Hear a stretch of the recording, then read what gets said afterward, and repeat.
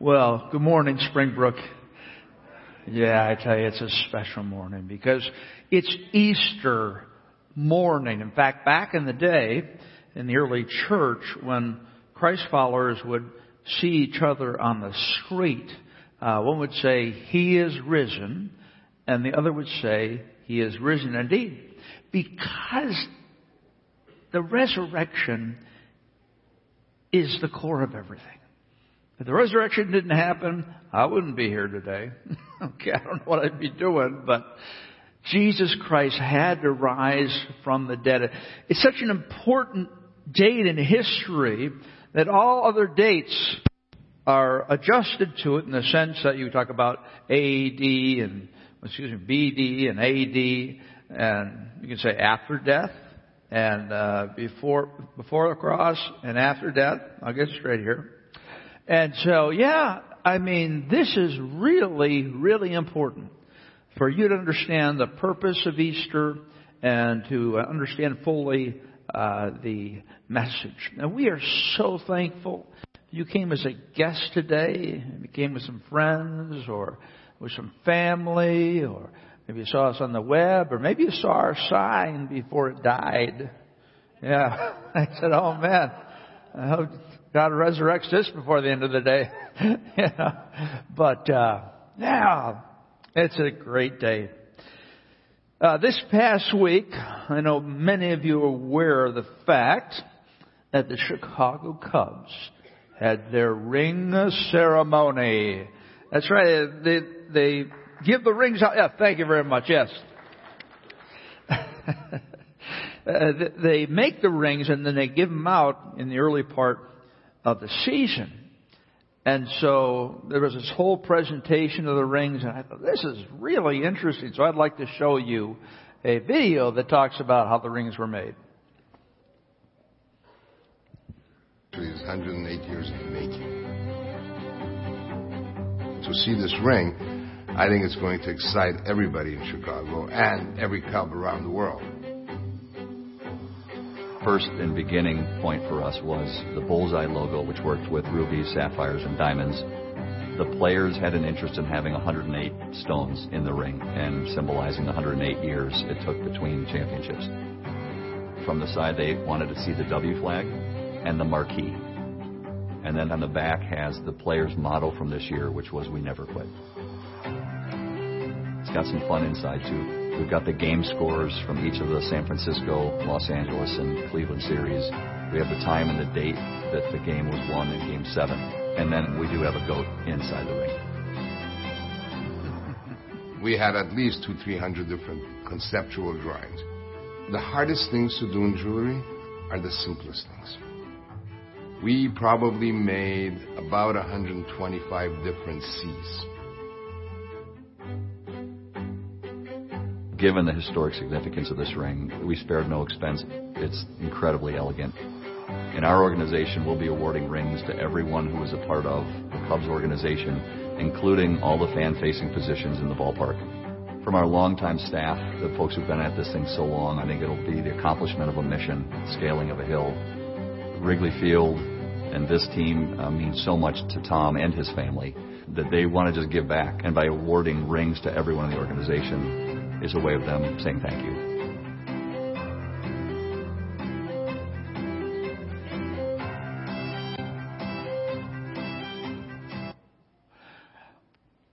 They put a lot of work into that. And that ring certainly is something glorious to represent what the Cubs accomplished last season. And you know what? You can get your own ring. A replica, about 25% smaller. And it's going to cost you $10,800. That's all. For 108 years, $10,800. Yeah. Now, you've been wondering, what do I get Dad for Father's Day? Now you know. In fact, there was a certain man who bought one of these rings, and he said, "I've never seen anything like it." He said, "I have 6 children, and the birth of my children would be the only things that superseded it. Watching them win the World Series," and he was at Cleveland, this ring will be my biggest keepsake. Wow. He must have had Cub bottles when he was a kid, like that. And he must have been watching TV while his mother fed him. He must have been going to all the different Cub games. And because he's a hardcore Cub, if you spend that much money, I just hope he spent the same kind of money on his wife. I mean, she's the one who did go through the 6 pregnancies, okay? But this is a guy who was totally committed. This was so important in his life, he was willing to lay this type of money on the table. Think about your own life. What days have been significant? What days stick out and often come to your mind as really positive memories? I can remember mine. I was 5 years old, and I was attending a church like Springbrook with my mom and dad. And my mom and I got talking and started talking about Jesus and what that all means. And she explained to me John 3:16. That God so loved the world that He gave His only Son, that whoever believes in Him should not perish, but have eternal life. She shared with me the good news or the gospel of Jesus Christ. Yeah, God loves me. God loves you. Now, you might think God is angry at you for some reason. But He just wants a relationship with you. He wants to be there with you. And He wants to take you into eternity. But the problem is that my mom said we're sinners and He's holy, so we can't really cross paths, one might say. So Jesus Christ came to solve that problem. God sent His own Son. What an act of sacrificial love. He sent His own Son to this earth to die. He lived a perfect life, so He fulfilled all of the law. And He was both man and God, which gave Him the unique opportunity to be able to represent both. So He could die on our behalf because He was human as well. And He died for all of us. And we should have been up on one of these crosses, right? Because the penalty of death, the penalty of sin is death. It means that a person makes a decision about Christ, a wrong decision, or maybe they don't make a decision, defaults to the wrong decision, that when they die, they're going to spend eternally suffering.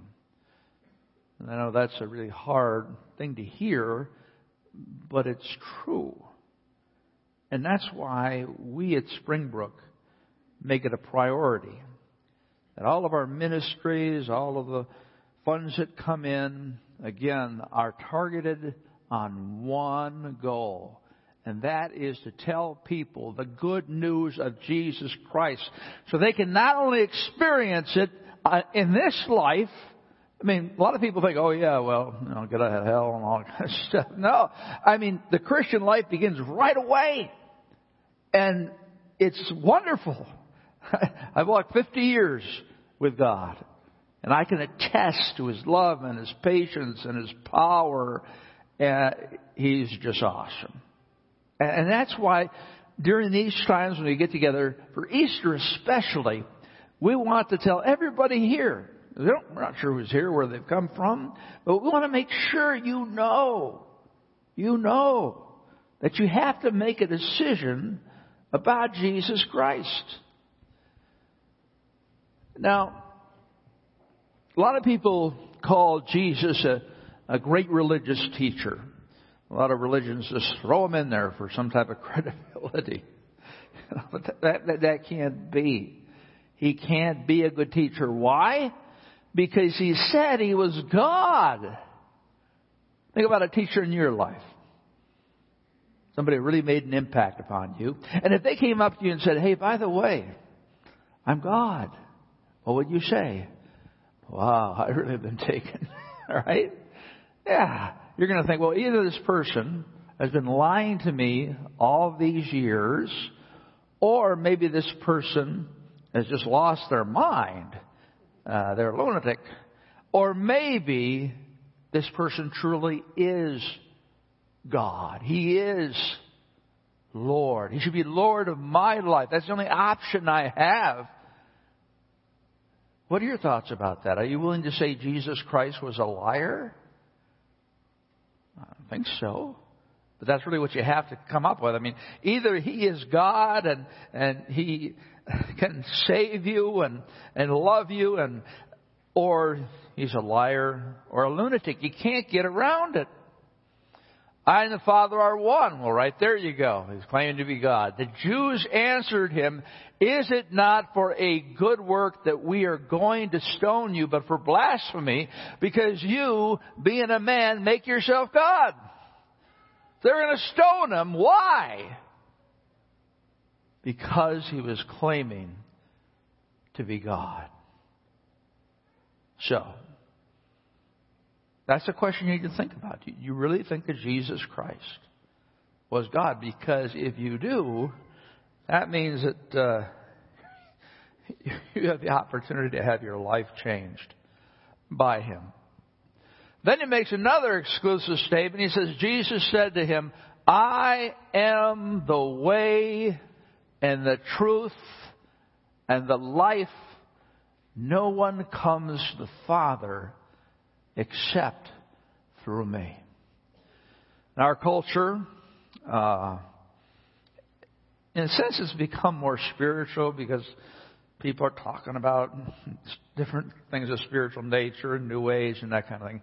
But the one thing you never, ever say is that this is the only way to God.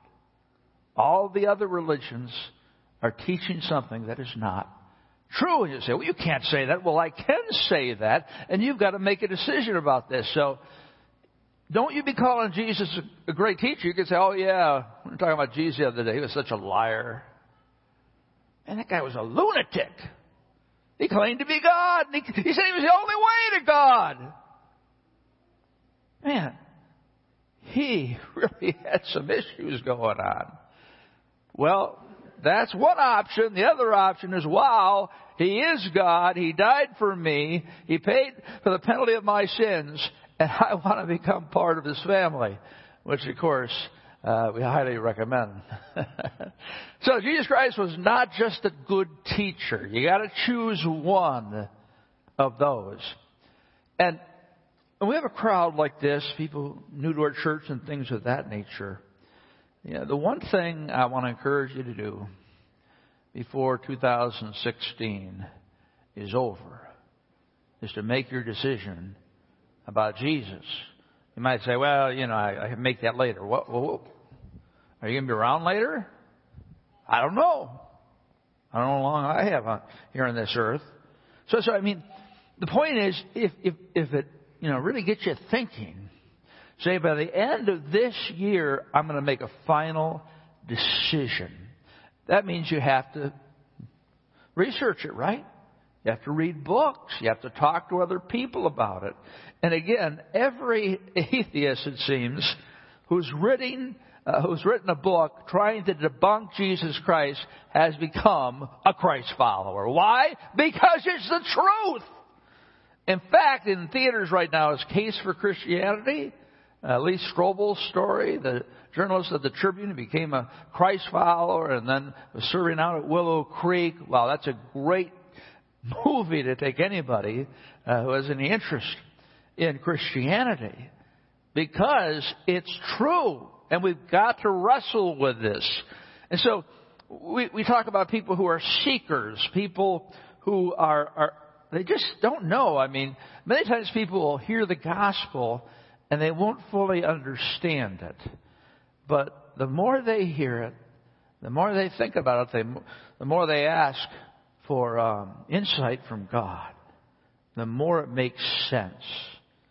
But again, you've got to make the decision.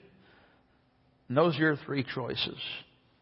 Those are your three choices. Of course, my desire for you is to know Jesus. Now, we're going to look at the three crosses of Good Friday and what they represented. We read in Luke 23 an eyewitness account of the crucifixion. 2 others who were criminals were led away to be put to death with him. And when they came to the place that is called the Skull, or Golgotha, there they crucified him and the criminals, one on his right and one on his left. You ever wanted that? I mean, you'd think Jesus Christ would be enough, right? I mean, he's the one who had ridden in on the donkey, and everybody claimed him as a Messiah. I mean, who needs anybody else up on that hill but Jesus Christ? Because, again, the Jews had rejected him as their Messiah. He was not going to overthrow the Roman Empire or anything like that. So why is that? Well, it's to fulfill a prophecy. We see in Isaiah 53:12. Therefore, I will divide him a portion with the many. This is talking about Christ on the cross. Remember how his clothes, were ripped and people took different things. And he shall divide the spoil with the strong because he poured out his soul to death and was numbered with the transgressors. Jesus Christ, while he was on the cross, became a sinner. Right? Because he was bearing our sins, yet he bore the sin of many and makes intercession for the transgressors. So when Jesus Christ is on that cross, he was taking our place. What he did on the cross was equivalent to eternity spent without him. And at noon, the lights went out, and God put all the penalty of our sins and everybody who's lived sins upon Jesus. And, again, God had to turn away. He couldn't look upon his son because of the sin that was upon him. But he became a sinner, paying the sinner's penalty in order that we wouldn't have to. We really belong upon these crosses. We need to receive that penalty, but God doesn't want that to happen. And that's why we tell the good news. Chris Kubacki and Karen and Max. Chris was diagnosed with cancer this year, and we're praying for him. And I called him up this past week and said, I need 3 crosses made. He's a craftsman. I never need anything nice made. I talked to Chris. And I said, I know you can't do it because he's in the middle of chemo. He said, no, I can do it. And so he put 3 crosses together. That is just amazing. A wonderful family that loves God and have been transformed. So you look at the 3 crosses. So there were 3 because it was prophetic, but also because it's an illustration of the gospel. It's an illustration of the gospel. In fact, there's 3 different types of crosses that we're going to look at today. The first cross is rebellion. The cross of rebellion. We'll take this cross and make it the cross of rebellion. This is a person that does not choose Jesus. Now, if we look at the thief here, and again, we're not sure why they were on the cross, but most likely we're thinking something of that nature. They were thieves. One of the criminals who were hanged railed at him, saying, "Are you not the Christ? Save yourself and us." You see, he might have been one of those people, or certainly had heard about it, when Jesus Christ was recognized as the King of the Jews when he made his appearance on Palm Sunday. And now he's hanging on a cross. So this guy knew, hey, you said you were the Christ. You said you were the Messiah. Hey, get us down from here. That just makes sense, doesn't it? I mean, why are you suffering when you don't have to suffer? As Rich so wonderfully talked about this past Good Friday, that he could have hordes of angels coming down to remove him from that situation. But he didn't do that because he wanted to die. He wanted to pay the price for our sins. Isaiah 64:6 says, all of us have become like one who is unclean, and all our righteous acts are like filthy rags. We all shrivel up like a leaf, and like the wind, our sins sweep us away. Over the years, obviously, I've had a lot of opportunities to tell people the good news of Jesus Christ.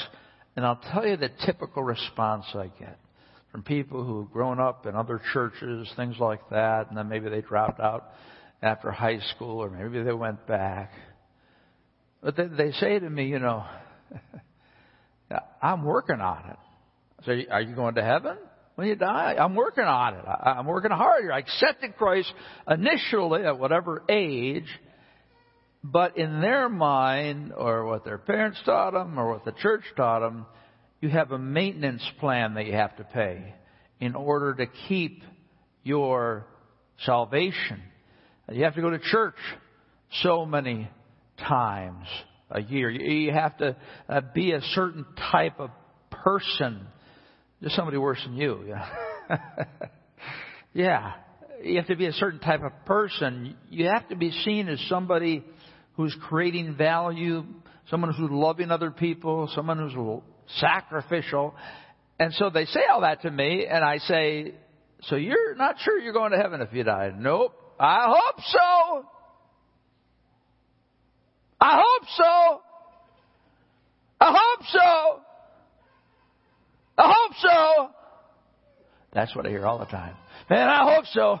How can you tell if you're working your way to heaven if you've really got to that particular point where you got more white chips than black chips? Friends, hope is everything in this world.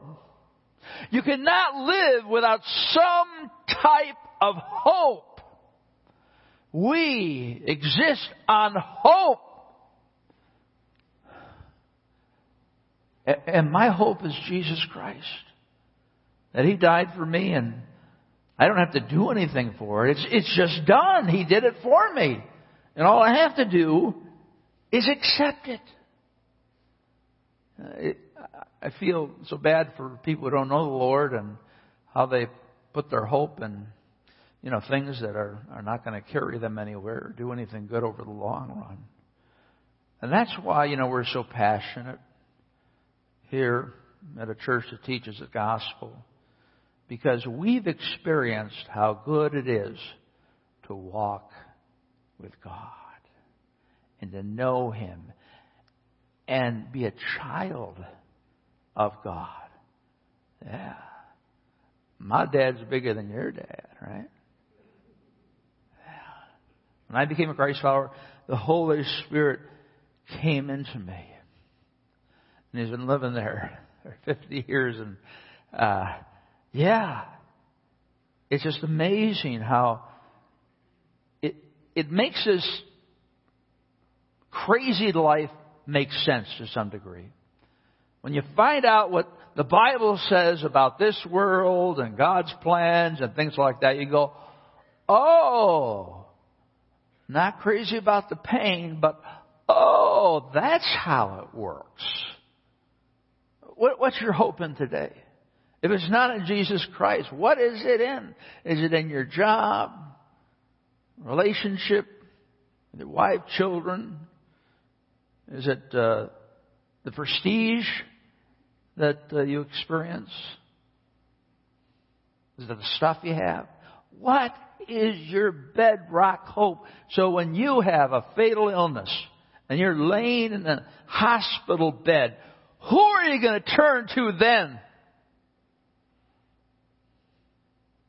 Well, my hope is that you turn to Jesus, that you'd accept Him, that you would begin a relationship with Him. Now again, any of our efforts, if we're thinking we're working our way to heaven, all of us become like one who is unclean, and all our righteous acts are like filthy rags. How many filthy rags at your house? Filthy rags are the ones you really have to throw away. I mean, they are done. They no longer can be used. It's painful to use them. You used it and you threw it away. And that's how He views your works if you're working to heaven. They're not worth anything. No. We all shrivel up like a leaf, and like the wind, our sins sweep us away. That's a sad thing, isn't it? Sin shrivels us, and the more sins follow, and we're just carried away, and we have no hope. Now, again, people are depending on their good works to get to heaven, but it's just the opposite. It says, "For by grace you have been saved through faith, and this not of yourselves is the gift of God, not the result of works, so that no one may boast." I've been a pastor for 25 years, went to school for it, sought to live for God through His power throughout my life. But there's nothing special about me. I'm just using my spiritual gift here. Those guys are using their spiritual gifts, special abilities that God gives you when you become a Christ follower, to be a teacher or a helper or have the gift of service. Yeah, I'm not special in any way because we're all believers, right? We're all high priests in the sense that we're all equal. We're all equal. So there's nothing special about me. So I can't go bragging about what I've done and what I've experienced and things I've done for God, because that doesn't count. It is a gift of God. And how do you accept a gift? Well, you just take the gift, right? The problem, probably the main problem, that people don't respond to Christ is pride. Pride. In America, we'll get it done our way. All right? I don't need advice. I'm going to get it done my way. Frank Sinatra, my way. My way. Because if I have to depend upon you, that means I'm weak, which you are, and which I am. So they refuse to become humbly before the Lord and say, "God, I don't have any good works. I don't have any resume of what I've done in my life to earn this love for you. Your love is a gift you give. You just give it, and there's nothing that I can do with it." But then it goes on to talk about works, right? "For we are His workmanship, created in Christ Jesus for good works, which God prepared beforehand, that we should walk in them." That workmanship, the word for that in the original language is masterpiece. Masterpiece. Did you know you're a masterpiece? You are. God made you in a unique way so that when you became a Christ follower, you could again serve Him and serve others. You are a masterpiece. Now, you might have a low self-esteem. You might have inner critic in your head that's always telling you what you're doing wrong. But that's not the truth. You're a masterpiece if you have chosen Jesus Christ. 3 crosses. We have the cross of rebellion, which basically said, I can do it on my own. I'm going to keep working at it, or I don't even care, like this guy who was on the cross. And he said, "Why don't you save us?" And no, that's a very sad cross. Then we have the cross of repentance. This is the cross of repentance here. Who was hanging on this cross? Well, this particular man said, "But the other rebuked him, saying, 'Do you not fear God, since you are under the same sentence of condemnation?'" So, what are you talking about? You're up here too, okay? What do you have to say about it? See, we're all under the sentence of condemnation because of our sin. But Jesus Christ, again, took our place on the cross. Luke 23. And we indeed," this particular man goes on, "for we are receiving the due reward of our deeds. But this man has done nothing." He says, "Hey, listen, we're supposed to be up here. We knew what we shouldn't do, and we did it, and now we're paying the penalty. But this man's done nothing wrong, and he's hanging on a cross. Why would that be? Why would that be?"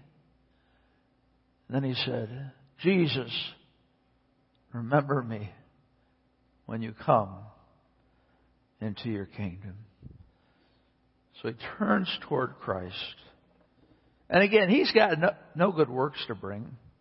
He doesn't have a resume. I mean, he's on the cross for doing things wrong, and he's about to die in a couple hours.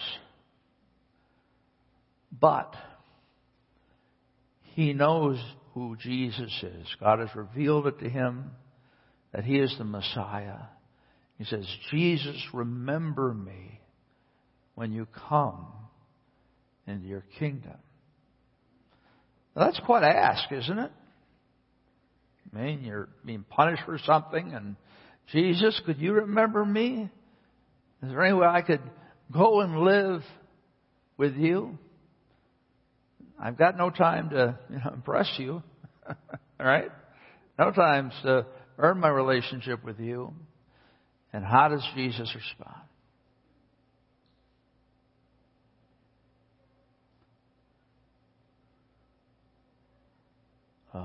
I'm sorry. Verse 43 should have been in there somewhere. Forgive me. God goes on to say, "Today you will be with me in paradise." That's how Jesus Christ responds. I mean, you think of, this guy is up there and he's in agony and pain, and he says, "Jesus, I've got nothing, but will you remember me?" And Jesus said, today, when you die, you'll be with me. God loves you so much. He loves you so much. I mean, this is the beautiful illustration. Right? I mean, here's a guy who's obviously at the end of his life with nothing to show for it. But Jesus shows grace and mercy to him. See, that's who Jesus is. Jesus wants you to respond to him and recognize who he is and ask for this free gift of salvation he provided for on the cross. He really does. And I know people in this larger crowd, there's some people saying, "Oh, I've heard this so many times. When does it get out of here? I'm so bored." Well, I pray the Holy Spirit would speak to you in a special way, and that you would open your heart at least to considering what it means to be a Christ follower. The last cross, of course, is reconciliation. Jesus Christ's cross, or redemption, one could say. Mark 10:45, "For even the Son of Man came not to be served, but to serve, and did give his life as a ransom for many." The word ransom was used in buying slaves off the auction block and then letting them go free. And we're slaves, right? We're slaves of sin. And Jesus pays the penalty, and he says, now you can go free. And we can walk together throughout this life. 1 Peter 3:18, "For Christ died for sins once for all, the righteous for the unrighteous, the holy for the unholy. He was put to death in the body, but made alive by the Spirit." That's how we get to God, right? Jesus made the bridge. And when we come into relationship with him, God views us as holy because all our sins have been forgiven. Obviously, we commit sins, but they've all been forgiven. So God can have fellowship with us because we are holy. Now, this is what we call the salvation prayer. There's many different versions of it. In fact, if you look in your program, you'll find this particular pamphlet. And this is another way to present what I presented today, so you'll have something you can look at and talk about. But there's a prayer in here in terms of how you actually become a Christ follower. The most important thing is you mean the prayer. Again, a lot of people have prayed, but their heart really wasn't in it. And they never really do follow Christ. So, a couple of pages to the end here. It says, what should I do? Okay, my life is broken. I recognize it's because of my sin. I need you. I believe Christ came to live, die, and was raised from the dead to rescue me from my sins. Forgive me. I turn my selfish ways and put my trust into you. I know that Jesus Christ is Lord of all, and I'll follow. Let's pray together. Now, if you have been here and the Spirit has spoken to you and said, yes, this makes sense, it's time to make the decision. Don't draw back. Don't draw back. Don't say, oh, I'll do that when I'm older. Well, hopefully you grow older, but you don't know. You want to be transformed today because life becomes much more satisfying when you're with Jesus. So you can repeat this prayer silently. It's a prayer you only have to say once because then you become a child of God. My life is broken. I recognize it's because of my sin. I need you. I believe Christ came to live, die, and was raised from the dead to rescue me from my sin. Forgive me. I turn from my selfish ways and put my trust in you. I know that Jesus is Lord of all, and I will follow him. Lord, I want to thank you for those who are here today who made a decision and finally said, okay, Jesus Christ is my Savior. I don't have to work my way to heaven. As soon as I accept him, I'm guaranteed eternity. And I just pray that they'd be blessed. It says when one person comes to Jesus, everything changes. Everything changes. They have a choir in heaven of angels that sing when one person comes to Christ. So if you made that decision today, they're rejoicing.